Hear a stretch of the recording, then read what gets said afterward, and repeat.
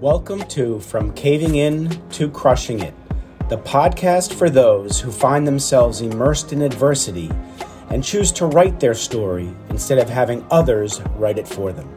I'm Drew Durrani, and I'm your host. Sterling, how are you, my friend? Drew, good. Thanks for having me on. Good to see you. Well, good to see you too, man. I've been excited about this for the last couple weeks, actually ever since this was on the calendar and from our last phone call, and it's just a pleasure to have you on. I love your backdrop. I know the audience can't see it, but no matter what. And I always like to start with the journey, the story. Can you tell me where you got that from, and I'd love to hear it. Yeah, well, the no matter what hashtag is really part of the comeback. So to share the comeback, I got to share a little bit about the fall. And things started out really easy for me. You know, I did relatively well in school. I grew up a fifth generation grocer in my family's supermarket. Right. And right out of college, I wanted to do something that was a little bit different.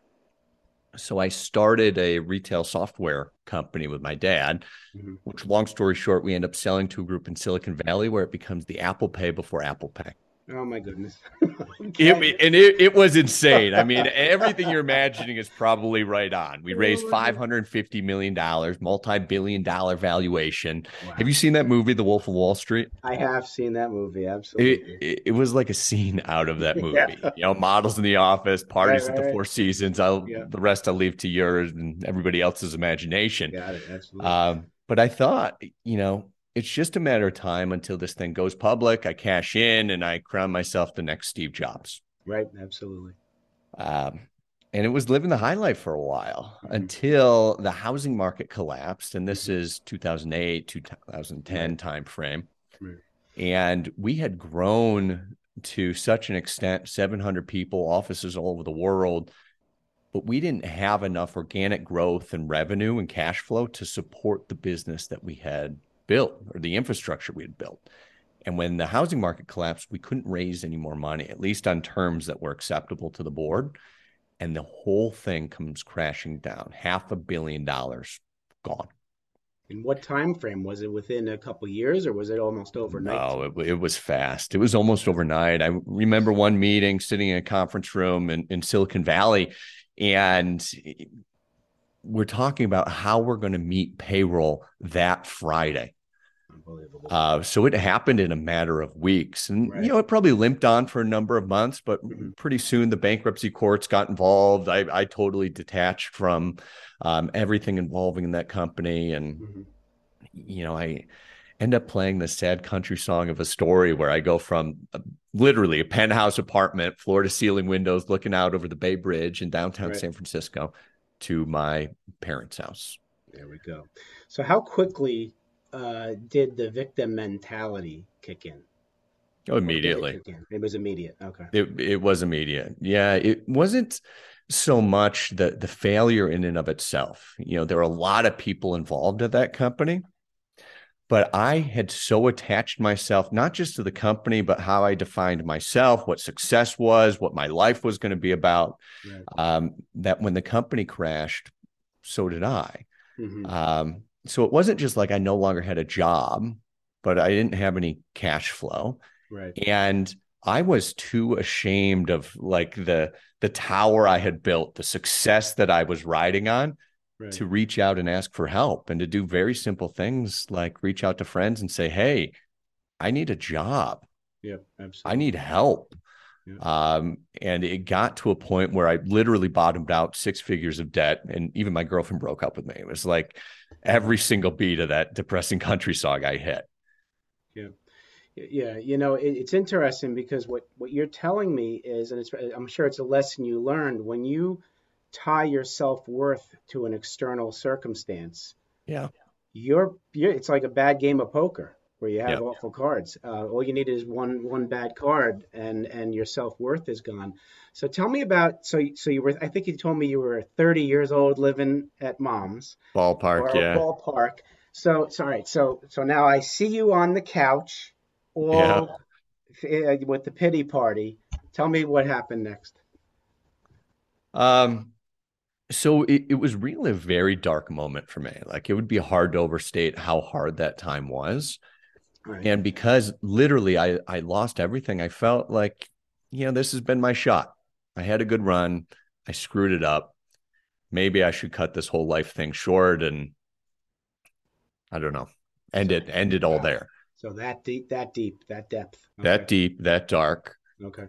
And my mom said this thing when I was younger. She still says a lot of things, but she had all these like anecdotes and sayings. And the one that came back to me as I'm like contemplating ending it all is the way out is through. It's actually Robert Frost quote, but to me, it's always my mom. It's your mom's quote as far as we're concerned. Okay. Exactly. Yep. And to me, it means you go through the things you're scared of, you're embarrassed about, you're fearful of, and what you're looking for is on the other side. Mm-hmm. And the thing that scared me most above everything, believe it or not, was speaking in public. You're kidding me. Right. I'm one of the many that would rather in the coffin than giving the eulogy. Okay. Hands down. Okay. And I think I was always a little bit afraid of it, but when I had lost everything that I had attached my identity and self-worth to, right, I totally collapsed. Like I was so nervous to stand in front of one person, not to mention many. Okay. My face would get red and my hands would get sweaty and I would stutter. I couldn't get words out of my mouth. I mean, it was about as bad as you can get. Okay. And right then, as I'm having this epiphany, I'm like, okay, Mom, let's put this thing to the test. The way out is through. Let's go. My email dings, and it's this conference in Singapore. Okay. Just a general email inviting thousands, if not tens of thousands, to be attendees. Mm-hmm. And I hit the reply button. I said, why don't you have me speak, Beth Sterling? I still have the email. Crazy, right? You did it scared. Right? I did it scared. Right. Well, it was a little bit of a game. Like it didn't seem real at that point. When I wrote the email, I'm like, okay, I'm going to send it. Nobody will get back to me. Won't go anywhere. But I end up getting on the phone with the conference director. Okay. And in this fantasy world that I'm living in with nothing to lose and a lot to gain, I talk him into being not like a breakout speaker, but the keynote speaker of his conference in Singapore. Unbelievable. Right. And it wasn't until he sent me the legal agreement a couple of days later that it all hit me. I was like, Sterling, not only do you have this huge failure on your resume, you don't know what you're going to say, but you're terrified to do it. Right. And I did what I think everybody should do when confronted with a big discomfort like that, which is I committed in a way where there was no going back. I signed that agreement. I sent it back to him as fast as I possibly could before that self-doubt kind of talked me out of it. Absolutely. Yeah. Yeah, I'm reading the Think and Grow Rich, and I remember the first chapter with Desire. It talks about burning the boat that you landed on the island because there's no going back, and you really need to do that if you have an intense desire. Don't give yourself a plan B, right? Exactly. Yeah. In my book, I call it get a tattoo, not necessarily a literal tattoo. Gotcha. But you commit in a way where there's no going back. You put something on the line. You're at risk. Right. And the key is having that commitment being stronger than whatever discomfort you're facing. It's that commitment that's going to pull you through the discomfort to whatever's on the other side. And I knew I needed help. So I called my sister, who's right out of Georgetown University with a marketing degree. And I said, listen, you know I'm already down and out. Mm-hmm. Will you help me? And she said, you're an idiot, Sterling. Of course I'm going to help you. Yeah, I don't want any money or anything else. I want to go to Singapore with you. Wonderful. Wow. Yeah.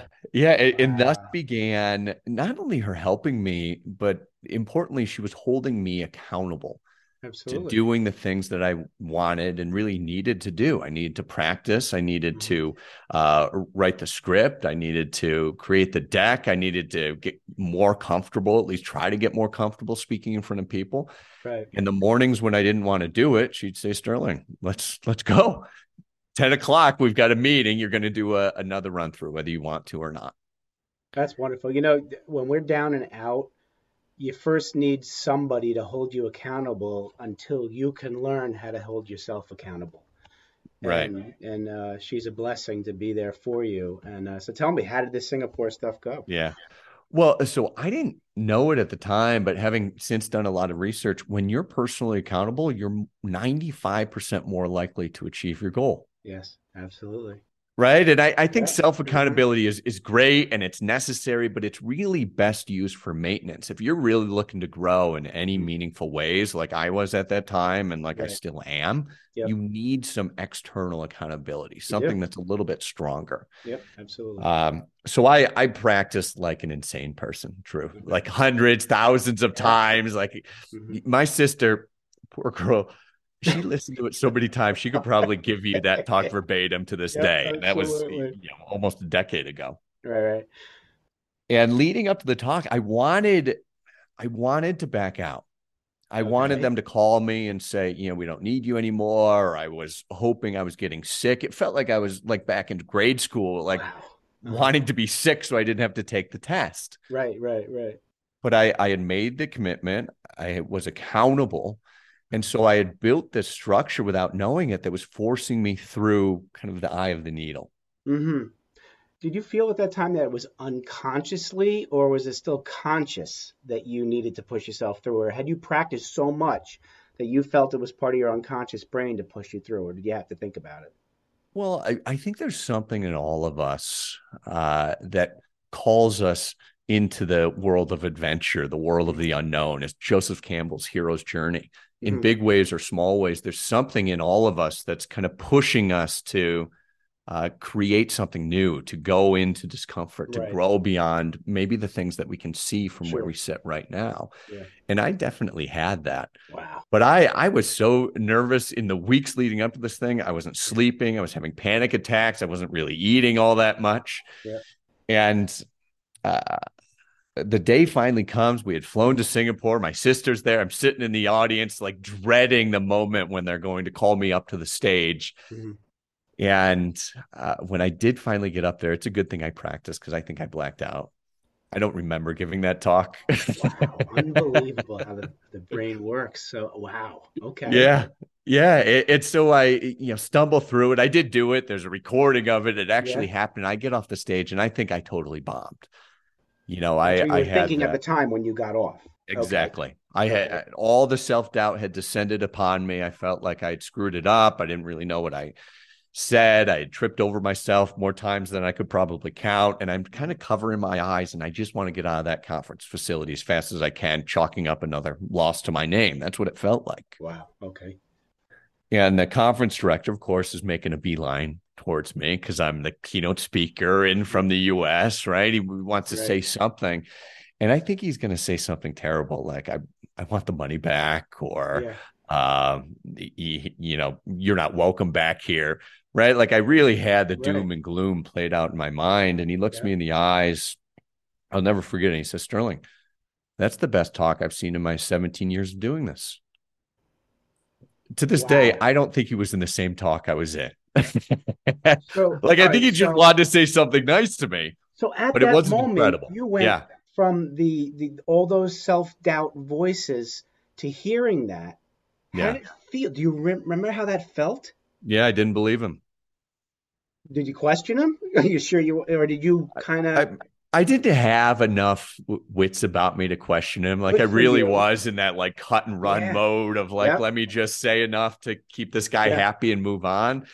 And I really didn't think he was either in the room or had seen what I had just done. I really thought he just wanted to say something nice to me. Okay. And to get me out of there without it being too awkward. But he did go on to put me in touch with all of his conference director friends. And all of a sudden I had this, at least the beginnings of the career that I have today in keynote speaking. Unbelievable. And it turns out my mom was right. The way out is through. We just have to go through no matter what. And it's interesting because I was going to ask you what was your defining moment. And you could say when the conference director said, I think your defining moment was your mother saying the way is through, right? Because if mom didn't say the way is through, you may not have gotten to. I don't think you would have gotten to that. I don't think I would have. And then and if your sister had said no, that would have you would have collapsed. I mean, totally. So you have those Well, two I'm not strong sure I could have people. collapsed more than I More did, than but where you I don't were. think Yeah, I guess you can't go any lower than rock bottom. But but I don't think I unbelievable. would have had the wherewithal or the support or Mhm. drive to do anything else. Right. So let's fast forward. Let's Yeah. accelerate forward to where you are now, and tell me a little about what you're doing now, and what kind of amazing things you're helping the community, because I know you are. Yeah. Well, thanks for that. So I found this research out of the University of Michigan. Okay. And you felt physical discomfort before, like you stub your toe, and Yeah. emotional Right. discomfort, certainly, like maybe you break up with a loved one or lose a Hmm. big sales deal. Um, it turns out whether it's physical, mental, or emotional, the brain and body process it almost identically. So much so you can take acetaminophen, like Advil, it will help you Yeah. with emotional pain. Right. Now, I'm not a doctor, that's not a biohack, all the disclaimers about that. Right. What I do suggest, though, is that we take the next step, which is if where we meet discomfort is the same anywhere, we can grow our capacity to deal with it everywhere. It's a Mhm. muscle you build. You go to the gym to build your biceps.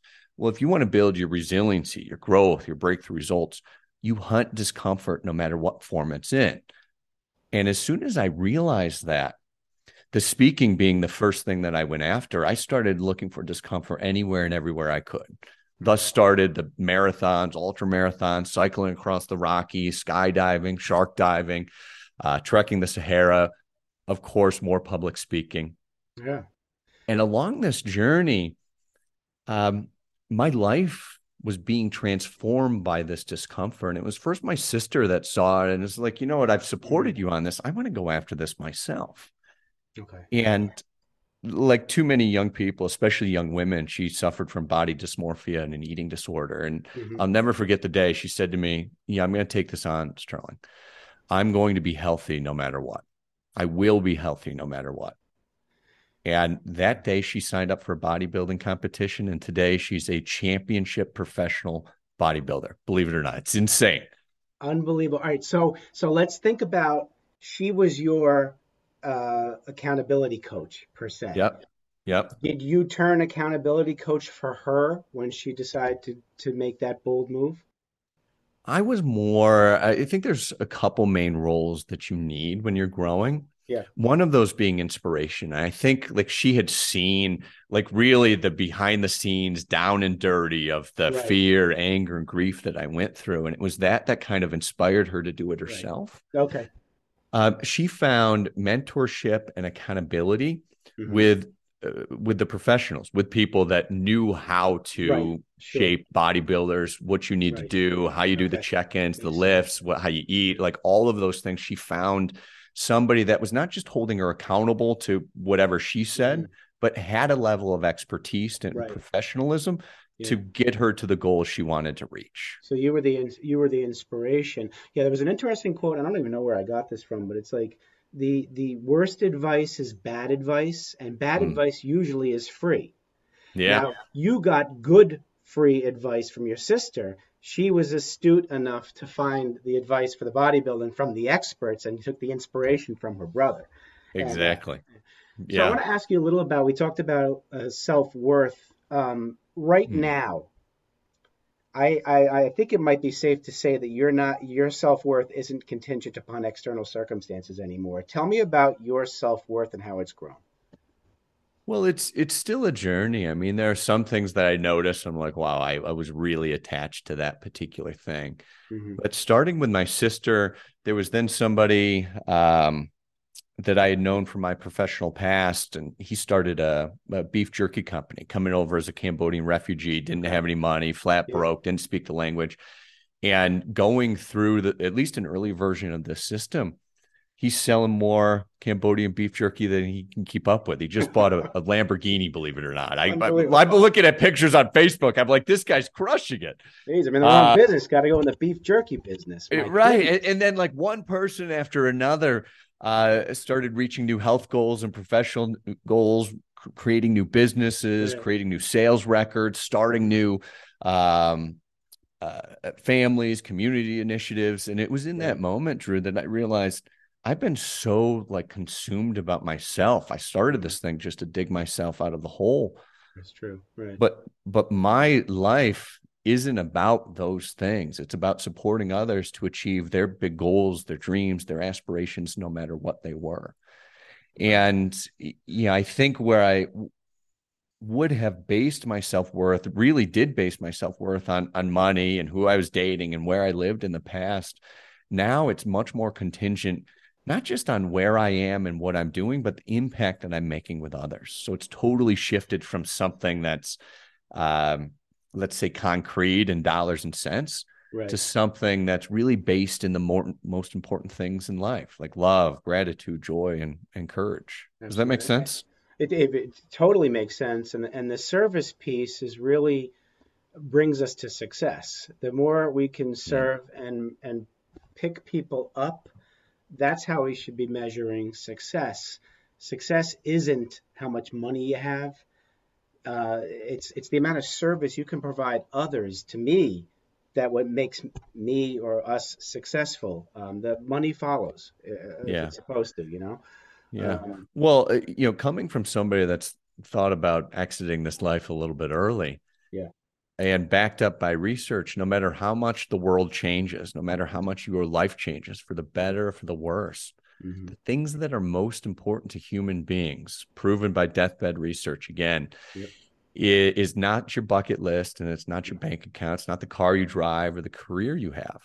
It's the courage to live true to what's most important. And what's most important to human beings are those things that, ironically, no matter what happens in the world, can never be taken away from you, like Right. love, connection, courage, joy. Like, it's those things that are most important to us, but we very easily lose sight of it in the kind of crazy modernity that we live in these days. It's so true. I mean, I was in healthcare for 24 years and reading the Yeah. research on the death and dying with their regrets. Yeah. Many also say not really being themselves. Mm-hmm. We tend to people please because we have that exterior we want to show the world because we think the Right. world wants to see it. I'm telling you, the world right now is craving authenticity Yeah. and authenticity 24/7. Don't worry about the reaction of how people are going to react if you're yourself. In a way, I have learned how to reframe rejection. If Mm. somebody doesn't like me for who I am, Yeah. I thank them because I don't want that toxicity in my life. And I think that's the direction we all need to go in is build your self-worth for Mm. yourself, not based on somebody else. Yeah. And so last two questions before we wrap up. Yeah. And I always ask you, and you kind of answered it. So I'm going to ask two questions. One, Uh-huh. what, knowing what you know now, what would you tell your younger self? Let's say younger self is your 10-year-old. That'll be the first Mm-hmm. question. The second is, before you started your business way, way, way back then, what advice, knowing now, would you give to your young business self? So personal self for life, and then business self, so we can share with the audience what you tell them. Yeah. So thinking about those two things, it's actually the same message for me, Wonderful. which is failure's okay. Uh-huh. Messing up is okay. Looking bad is okay. And not only okay, but it's necessary on your journey for growth. My book's called Hunting Discomfort. I talk a lot about discomfort. And the thing that I hear most from Right. people is, Sterling, you got to look at my relationships, my bank account, my business. I don't need to hunt discomfort. I'm surrounded by it. Right. And my answer is always the same, which is you're not hunting discomfort.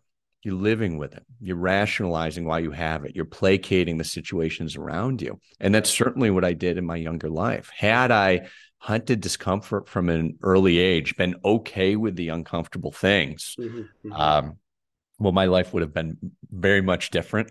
Hmm. But all the same, I'm very grateful for the journey that I've been on to get where I am now. I definitely hear you. Well, that's wonderful advice. Yeah, we can't live with regret. Yeah, I often say we need to replace regret with um, with forgiveness. Mm, Forgive ourselves for any personal discretion and forgive others for what they did. Because if we live in regret, that causes a lot of depression. So, yeah. so go with forgiveness, and I say be grateful for right now. Yeah. You know? and go after fear. Hunt that, like you said, and do it scared. Yeah. That's how we grow. So I want to thank you. I do want to ask you, tell me a little about your book, how we can get it, and then other things that you're working on that you'd like the audience to know, so they can have more of Sterling Hawkins. Yeah. Well, the best place to find out about the book and everything that we're up to is huntingdiscomfort.com. And what I do is really work with a lot of businesses, growing businesses, established businesses, some of the biggest businesses in the world, to help their leadership and their teams to achieve results regardless of the circumstances. And there's a lot of them these days, right? Yeah. We've got pandemic fallout. We've got a looming depression. We've got inflation. We've got global instability, really a universal instability. Right. And I work with these teams and leaders to create the results that they want in their business and their life, no matter what they're facing. One of the things that I would suggest that you can also find on huntingdiscomfort.com is a quick 15-question quiz. What's standing in the way of the results you want is not just hard work. It's not money. It's not time. It's not the connections you have. It is discomfort. And as you can identify discomfort going through this 15-question quiz, and it doesn't cost anything. I'm not selling anything here. Yeah. It will give you what that main discomfort is. There's 5 of them that stand in the way for all of us, but there's one that's really stopping whatever it is you want next. It will identify that for you and give you a pathway to hunt it, to break through it, so you're forever free of it. Well, that's wonderful, and I know I'll be the first to go up there and answer those questions, because I'd like to find out what mine is. Yeah, well, you have to let me know what you get. I will let you know. So, thank you so much for coming on, and just I want you're going to tell the audience one last thing before we go. What was Mom's suggestion? The way out is through. The way out is through. Bless you, Sterling. Thank you so much for coming on, my friend. Thank you, Drew. Appreciate you. All right. Appreciate you too. Take care. Thanks so much for listening. If you enjoyed the episode, please subscribe and give us a review to help others find it. If you find yourself immersed in adversity and would like to find support from other men in times of struggle, please become a member of my Men Supporting Men collaboration tribe by emailing me at drew@profitcompassion.com, expressing your interest, and I'll get in touch with you. Speak to you soon.